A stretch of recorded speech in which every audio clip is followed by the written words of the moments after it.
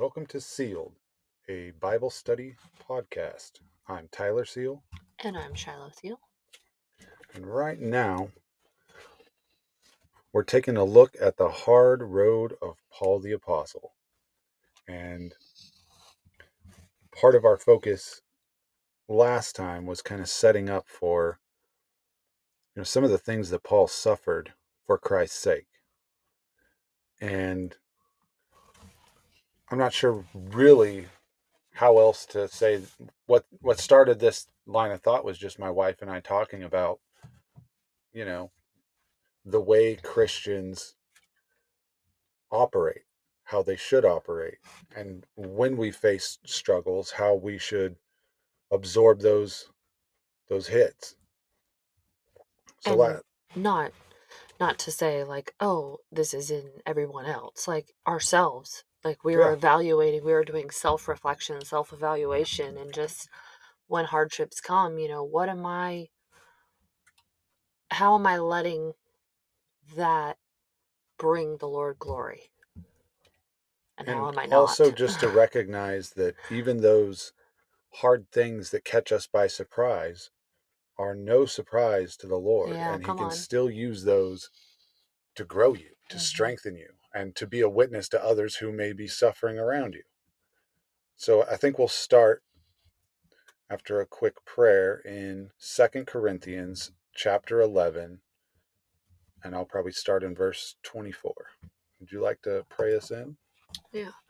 Lord, thank you for this time. God, I pray that you would send your spirit to fill each one of us, God, to fill each one of the listeners, and just to prepare our hearts for your word today. We thank you so much that your presence is with us, God, and that we can confidently seek after you and you will be found, Lord. We thank you for all of this in Jesus' name. Amen. So 2 Corinthians chapter 11, and we'll be starting in verse 24, and this is when Paul is discussing with them, some of the things he's accomplished and some of the things that he's struggled through, really as a way to keep them from boasting in their deeds or their hardships, and to let them know that this hasn't been some money laced walk in the park. This has cost him greatly. And it's almost a way to prove to people that he meant what he said, and he wasn't doing this for his own gain. He was doing this no matter the cost. So in 24, it says, 5 times I received the 40 lashes minus one from the Jews. So that's 39 lashes.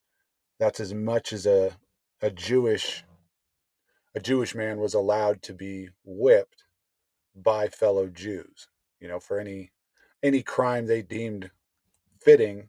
39 lashes was what they gave you, which is no joke.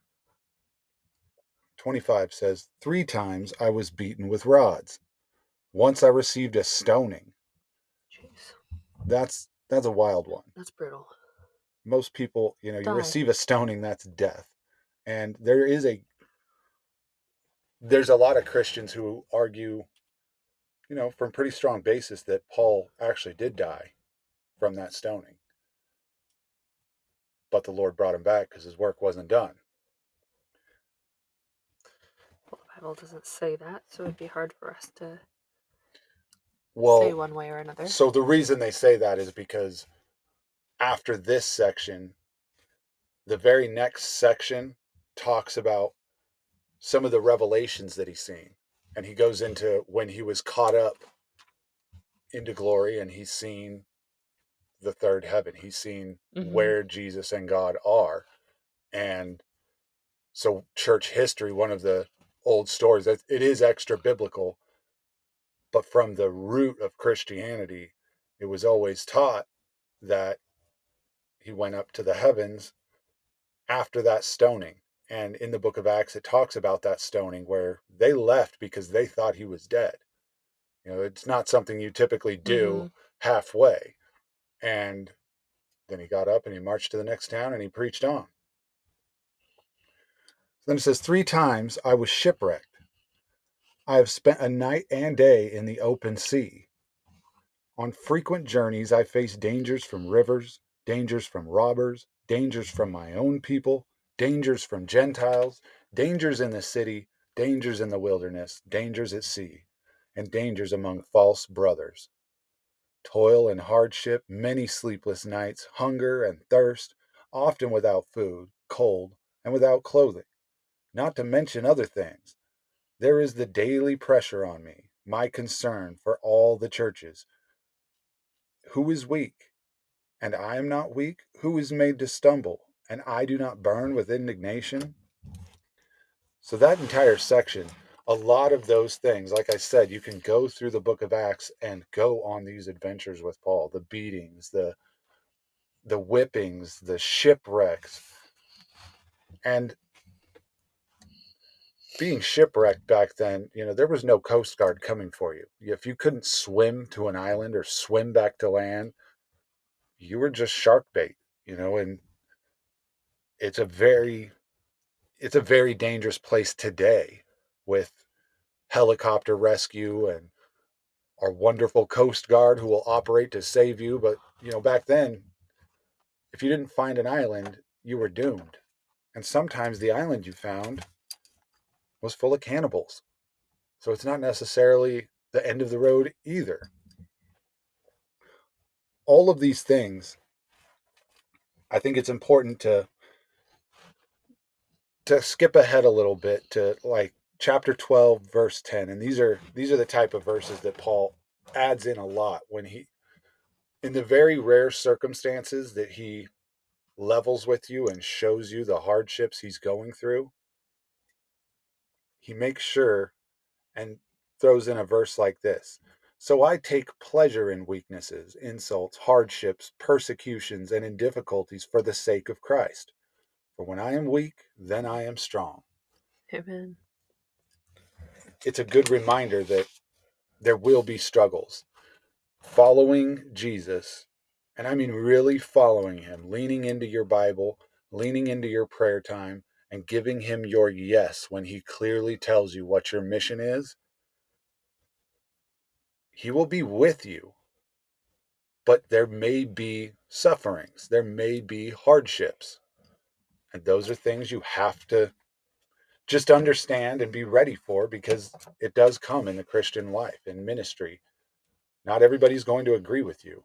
And I think we're starting to see, even here in America, you can get to a point where you'll be under full blown attack just for sharing the gospel. And in James 1, verse 2, James says, "Consider it a great joy, my brothers and sisters, whenever you experience various trials, because you know that the testing of your faith produces endurance." That's the type of way that God uses your struggles and trials to make you better. But I've also seen from personal experience the way you handle those hard seasons.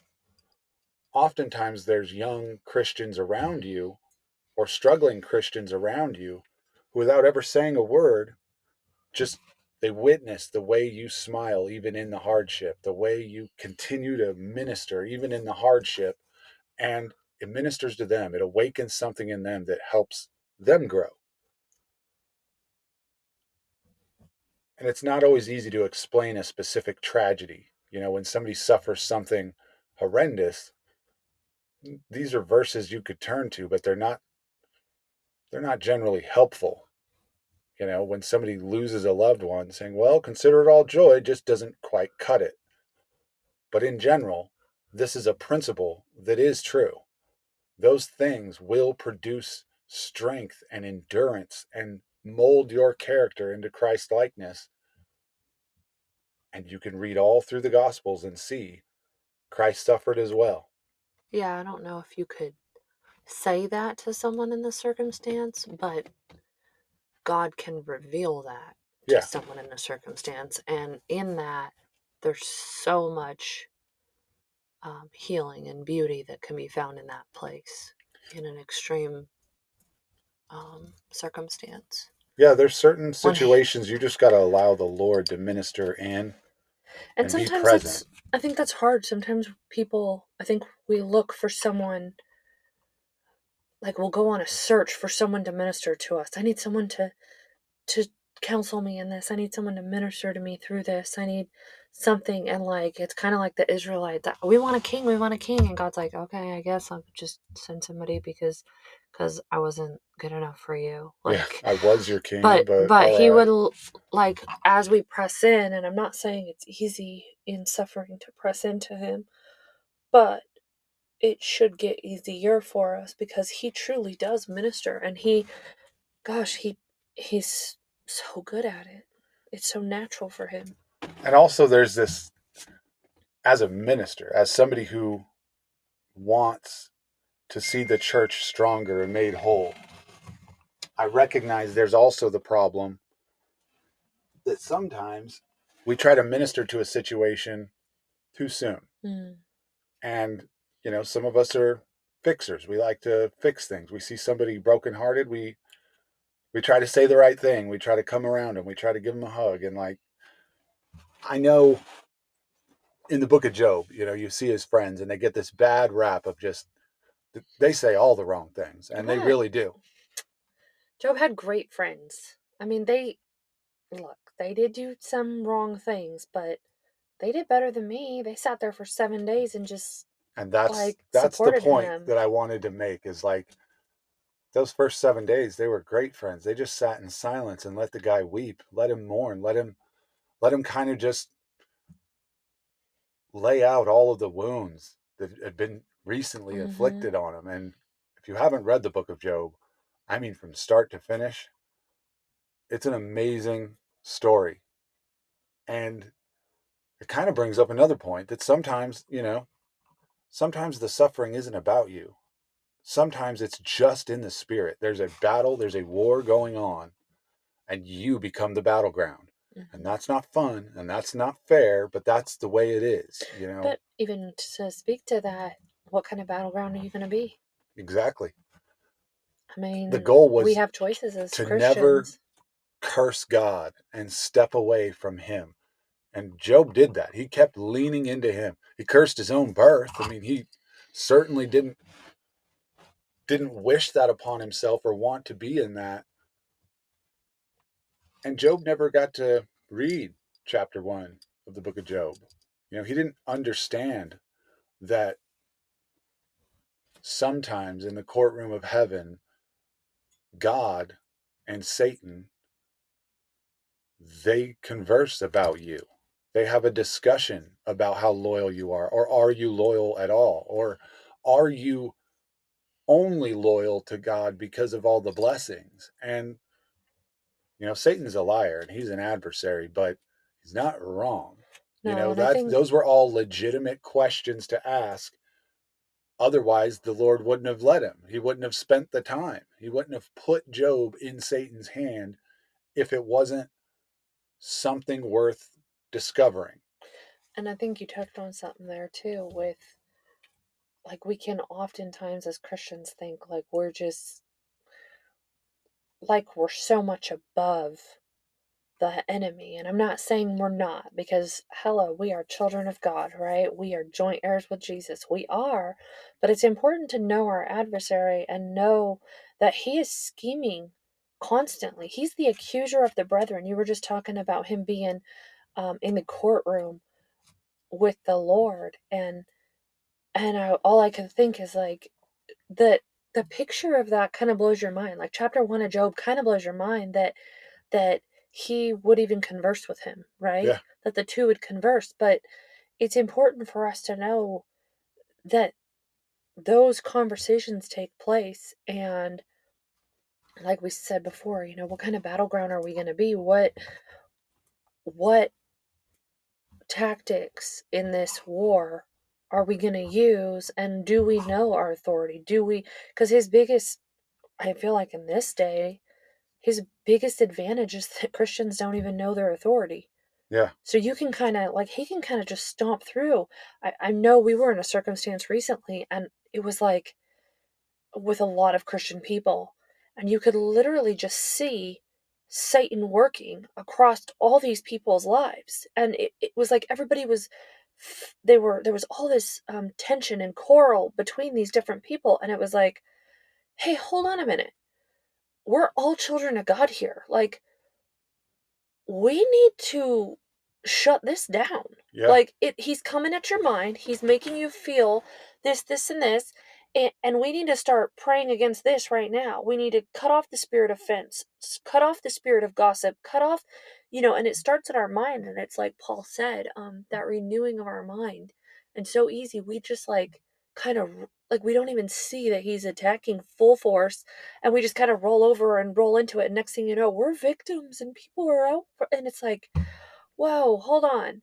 The devil is coming. He knows what works, and he's using exactly what works on you. And it goes all the way back to the serpent in the garden. You know, Satanism and Satan's biggest attack is always to try to get your focus off of God, Mm-hmm. and not necessarily to get you to focus on him. Yeah. More often, it's to get you to focus on yourself. Mm-hmm. And so with Adam and Eve, it was, well, you could be like God if you just eat this fruit. And what it really was having sin revealed to you through experiencing it. Through the disobedience of eating that fruit, they experienced sin and shame for the first time. But Satan's tactic is often the very same thing in our lives. It's to get us to take our eyes off God and to focus on ourselves, not him, not some outright Satanist, ceremony. It's the root of Satanism. It's selfishness, it's self-centeredness, it's focusing on you. And that's one of the reasons we've kind of veered away for a time.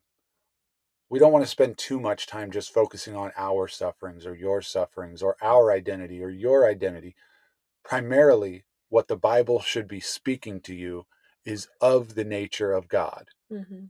and of the nature of Jesus, and of the nature of Holy Spirit. And when Yeah. you start to catch that, then you're better able to understand how you should function as a minister of the gospel in this world. How does it impact the world today? Mm-hmm. And then last and less, the importance of what does each verse speak to you personally.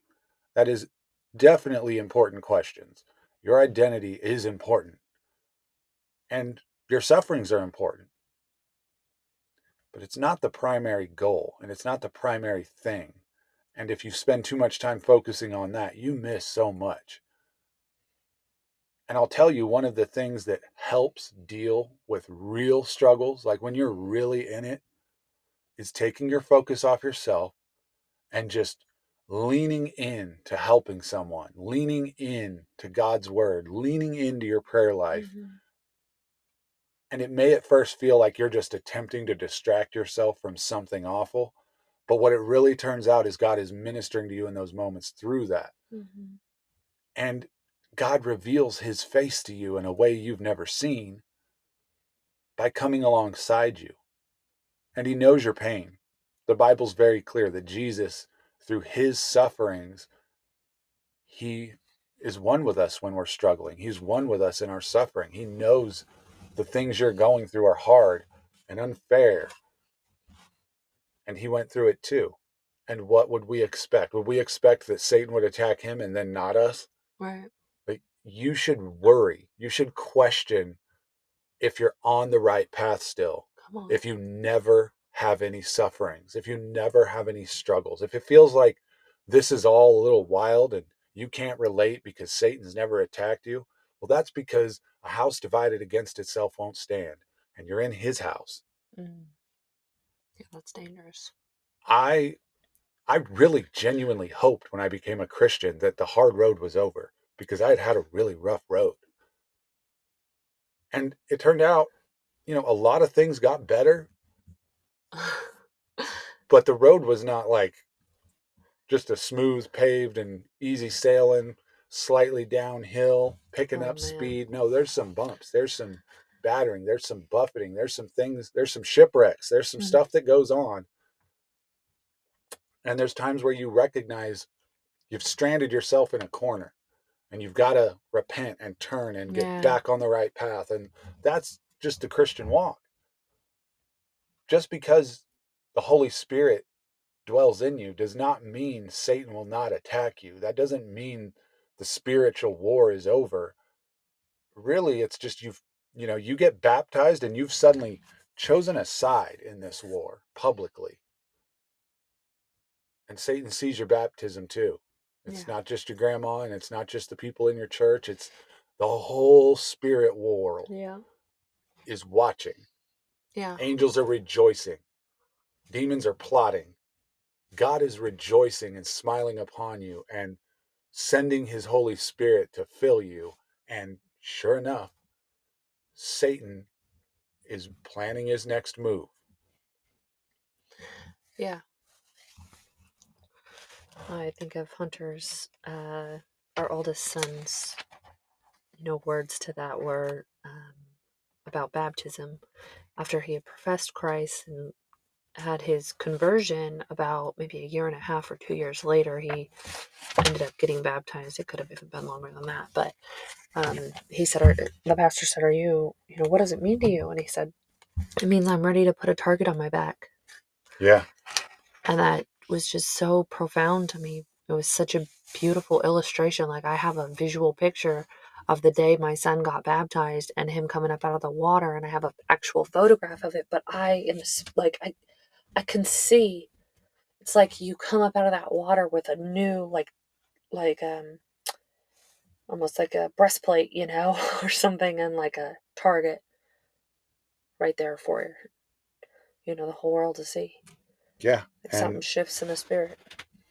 And I think a lot of us have experienced those arrows that suddenly hit marks a little more, or there's just more coming at you. And We used to, there was some seasons, I'll tell you. Early in our walk, there were some seasons, but I remember it felt like maybe 2.5 straight years where it was like one thing after another. And I remember the Lord really ministered to me with His Word about walking on the storm, and um, and I remember like feeling like we just gotta hold on. We're just like, we're on the boat and we just gotta hold on, because it was like just 2+ years of just a storm, a constant storm. yeah. And if it wasn't one thing, it was another. And it was specific to things that target your faith. Like the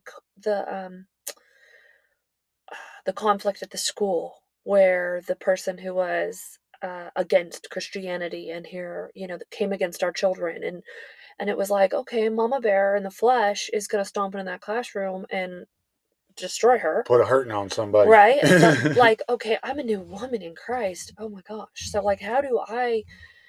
And you want to be a good example to your children, because now we are different. Like, you can't just stomp in there. Like, that might have come easy. That might have been something they might have even been used to, is seeing us react that way. And Oh, it definitely was. And so now it's like, okay, I actually am a new creation. It's not just words. It's not just a verse in the Bible. Like, these are those moments where that's tested. Like, are you really a new creation? Yeah, and it was a test on both ends, because I wasn't sure exactly how to handle something like this. I mean, it was this specific situation. It was a teacher who was not a Christian, which is fine, but she was anti-Christian. And we were in the Mm-hmm. public school system, and I'm working at the school as a custodian, and I have 5 or 6 children at the time in this school. And it's, a small country school. Like, that was like 10% of the school's population. It was a lot. But there was multi-grades in this one class, and so 3 of my children were under this teacher's tutelage, and it was just a brutal time of it. Not But the not Lord, just like man. a fair teaching of things. It was literally everything you can do to press an uninspired, uneducated rendition of, you know, evolution and In third all of grade. these things that I don't mind Oh, my kids hearing these things, especially if it's from somebody who's going to teach it well. But a lot of what you see in the school system is just this mashed up, hashed up, trying to press confusion on your kids. From Well, it inside was. the school system, what I was able to discern was they're trying to unteach a lot of what we have all been taught. And the goal seemed to me, I mean, even things that were settled, like genuinely settled, like math, they would teach it in a common core form. So even when my kids come to do their homework, I'm like, yeah, I know how to do this math. I'll show you how it's done right here. This is how you do long division. They're like, no, no, no, no, that's not how we do it. We have to round up, and then we have to guess, and then we have to round back down, and we have to find the answer this way. And it's like, yeah, but I could show you how to find the exact answer very Right. quickly. And they're like, yeah, but we have to show our work this way. We're learning units, and we're learning rounding, and we're learning all these things. And I get it. You got to learn a bunch of different tools to have in your toolbox. But what I noticed was that was the very first time my children had ever said, "You're wrong, Pop. This is how you do it." And I was like, oh, I see what's going on here. They're just Spiritual. trying to separate us from our children Mm-hmm. and make our children look at us like maybe we're fools. And it was very directed. All of that is aside from the point of, this teacher, she really felt attacked by my children's faith because they would pray before tests, and then they would ace those tests, and they would work really hard on being good Christian examples in their classroom. And they're boys, they're kids, they had their struggles too, but they were excellent students. And it just started to really grind at her. And Well, I think about that time and I think of how challenging it was for us, but then you're like again, you want to move in the flesh, but you're a new creation in the spirit, and you have to factor in as much as I don't like this person coming against my children. Like that's fleshly. That's a fleshly response. God loves her and he has a plan for her. And as the story unfolds, not that year, but later, or maybe it was that year. I don't know. She came to you for prayer about something, or her yeah, family came to you for prayer about something. And it was like, because we wow, God. decided prayer was going to be our solution. And Mm-hmm. as young Christians, that was alien to us. We were new to the whole pray through the battle thing. But we Whew. decided as a family every morning we were going to put on our spiritual Yeah, armor, and we and we were did. going to Yeah, we did. strap up, and we were going to go there, and we were going to Mm, pray for our enemies and pray for our friends. And in the back of my mind as a father, I'm thinking, well, I guess I'll see if all this stuff is true. mm-hmm. I'll see if this really works.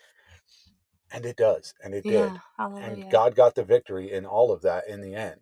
And it didn't require any meanness, and it didn't require any lawsuits, and it didn't require any bitterness. It just required faith that God's timing is perfect and all things are going to work together. Yeah, and truly be still and know, and God will fight for you. Yeah. Like it really was a season of learning that and experiencing that. And that's what I Exodus love. 14:14 was I love about the God's verse we word. leaned in on.